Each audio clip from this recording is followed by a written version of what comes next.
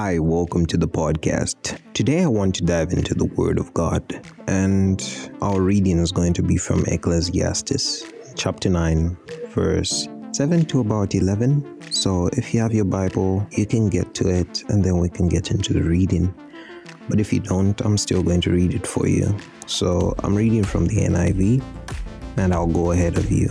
The Bible reads, "Go, eat your food with gladness and drink your wine with a joyful heart, for God has already approved what you do. Always be clothed in white, and always anoint your head with oil. Enjoy life with your wife, whom you love, all the days of this meaningless life that God has given you under the sun, all meaningless days. For this is your lot in life and your toilsome labor under the sun. Whatever your hands find to do, do it with all your might. For in the realm of the dead, where you are going, there is neither work, nor planning, nor knowledge, nor wisdom. I have seen many things under the sun. The race is not to the swift, or the battle to the strong, nor does food come to the wise, or wealth to the brilliant, or favor to the learned, but time and chance happen to them all." Today I would like to speak about losing the race.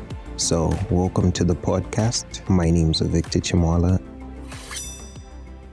The world in the past few years has evolved, and we have invested time and energy into creating an efficient surrounding where everything around us is easy to access. We can go to a store and pick out a few things, and even without having withdrawn some cash, we can use our ATM card to instantly pay for something that we wanted. We can have contact with someone who's across the ocean in a second through different applications that have been created. We have the internet, which gives us access to so much information that we don't even know what to use the information for. We have made the world a better place. It is greener, it is finer, it is nicer. But the one thing that most people haven't looked into is the effect of this instant gratification on people's patience and their durability in a fight. Each and every day, every single thing that we do, from basic interactions to our day-to-day activities, from our workplace to the household, all the activities that we do are in our mind seen as a battle. And over time, your minds get acclimatized to fighting a battle in a particular way. Life is a battle, and every single thing that we do is therefore towards a goal, hopefully. To our mind, life is a battle, and the great part about every part of these small activities is that they have definition. They are the small battles that we understand to say that if certain actions are done, a result is going to be attained. And because of our access to information, we can see the testimony of many people who have had success stories within the same stead. But then what happens to you in a situation where you put in your time, your effort, your everything towards a battle, and suddenly you lose? This is the true essence of the battle.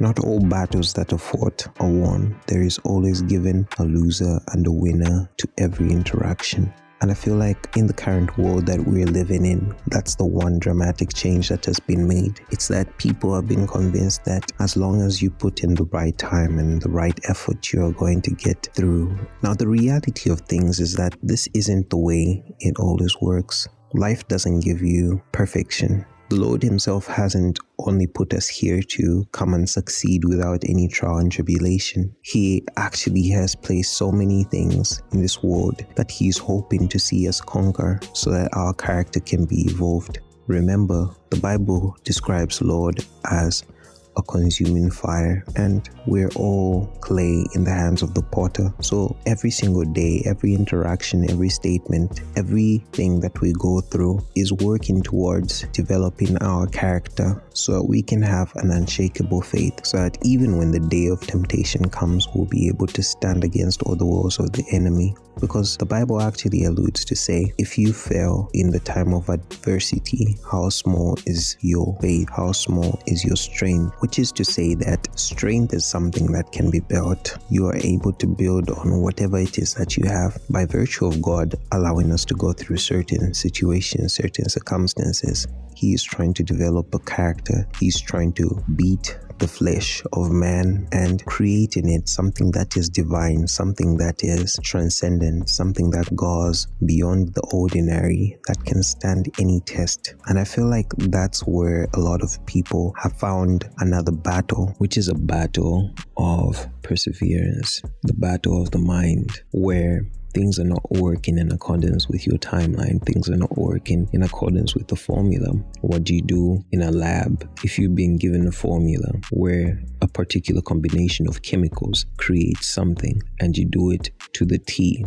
And there is no mathematical error, there's no error whatsoever, but you still do not get to the results that you were hoping for. You try to examine things around you and there is really just nothing. At that particular moment, you have to first of all go back to the information that has been given to find out whether this is the formula that you need in order to create the results that you're hoping to create. And as I keep saying, in this time that we're living in, information and disinformation are portrayed as the same thing. Most times you're told you're an outcast because you failed, but then failure is part of battle. Failure is part of life. It is learning through the failures that develops character. It is learning through the failures that allows you to be fortified and that allows you to move forward. If you did not know the path and you took any path, a lot of the times you're going to find yourself down the wrong path. But then it is within that path that you fortify your character. You cultivate something that is great and that is natural, which is the ability to see light, which is vision. And from that vision, you'll be able to understand to say that this isn't the right path. You get on the main road and try again, because the path to righteousness, the path to success are all a definite road. And not all paths will lead you that particular direction. When you go wayward, the best thing for you to do is trace your steps back and reassess the facts that exist on the road for you to move towards that direction. In failure, it doesn't feel like that. A lot of times when you're in failure, you discover a new part of yourself. It's this being that has been in you, that has pre-existed you, because it takes you back to your base emotions. You react as though you're back in kindergarten and your teacher told you you're a naughty boy or a naughty girl and sent you to the naughty corner. What you did in that naughty corner most often as a child is what you end up doing in a period of failure. Are you going to wallow in fear, be angry, be sad, be ashamed, or are you going to stand your ground and try to fortify yourself so that even after you're pulled out of that naughty corner, you're still able to carry out a conversation and participate in every activity that is around you? What I'm speaking about are the early seeds of depression that exist in children, but it's worth relating to how we feel in our times of failure. Failure leads to many things, especially amongst adults or adolescents, and it's convenient to feel those things because we've been told it's okay to be in touch with our emotions, it's okay to open up and cry a little, allow yourself to feel. But if you go back to the scripture talks about guard your heart. Guarding your heart doesn't mean you allow your mind to course to every thought or you allow your heart to feel every emotion. It's letting you be the gatekeeper of what emotions you let in so that you can stand fortified, because not all emotions lead you towards your right path. Emotions are there for their purposes, but your body, as smart as you feel your mind is, cannot rule itself. That's why God put a spirit in it. If you did not have your spirit and your soul in your body, you'd be like every other animal around that would follow base instinct. And it's kind of funny because even animals that are around us that we consider very dull do understand that there are certain paths that you cannot take. There's a certain line that you cannot cross, because if you cross that line at a particular time of the day, you are dead. And it's only human beings who have had a reputation of challenging that line even when they see it. Now, getting back to our subject, scripture, I have seen something under the sun. The race is not to the swift or the battle to the strong, nor does food come to the wise, or wealth to the brilliant, or favor to the learned, but time and chance happen to them all. The Bible here is reminding us that even if you're going through life and things seem that they are not okay, there is a time and a chance for you to actually attain your success. It's not always that you have been given favor and that favor is going to grant you unlimited access to many things around you. It's that the Lord God has given time and chance to each and every individual to attain success, be it through hard work, through favors from people, through favors from God Himself, from their talents announcing them in places, to encounters that can happen that seem coincidental. But God has given every single person that time and chance, and it's up to you to get up again, especially after you're from fighting a battle, because I know that when you're from fighting a battle and you feel all those emotions and you fail, a lot of the times you go back to that same base instinct. I'd like to encourage you to say that there is time and chance for your success. So today my mission is to communicate to you that God has a purpose for you, and He has a purpose for all the battles that you have faced in the past. Don't wallow in fear. Don't get lost. Don't throw yourself into a corner and stop to move because you feel that the world is against you. Battles last at times for a lifetime. There are certain things that you battle simply because of your genetics, according to science. There are the things that you battle because of your family relationship.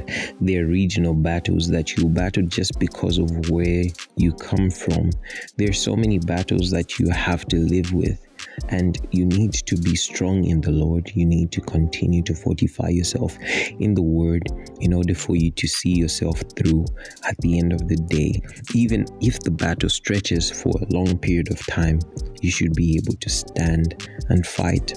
And I feel like this is bringing me into mental preparation. So you need to come to a point where you accept to say that, okay, I lost this battle, or I failed this time around, but as long as there is breath in me, I will stand up and I will try again.